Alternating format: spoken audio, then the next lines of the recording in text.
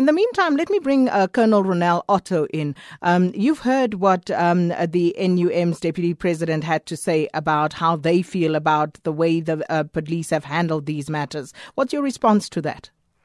Yes, we take note of his concern. I must just say that we did realize last year already that there might be a problem with the killing of the people in Northam, and we already paid attention to it since then with a high-level investigation team looking into the murders, and once again we are there to assist them again in the investigation into the last two incidents. We did arrest two suspects last year.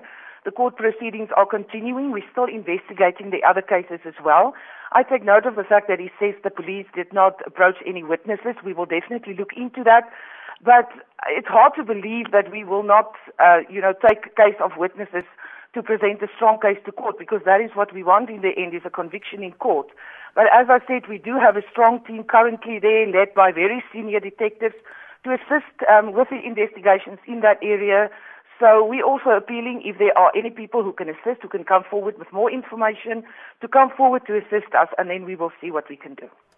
And as far as, your investigations into what is going on in and around the mine is concerned, what has that yielded to you? Are these labor matters? Are these civil matters? What exactly is going on?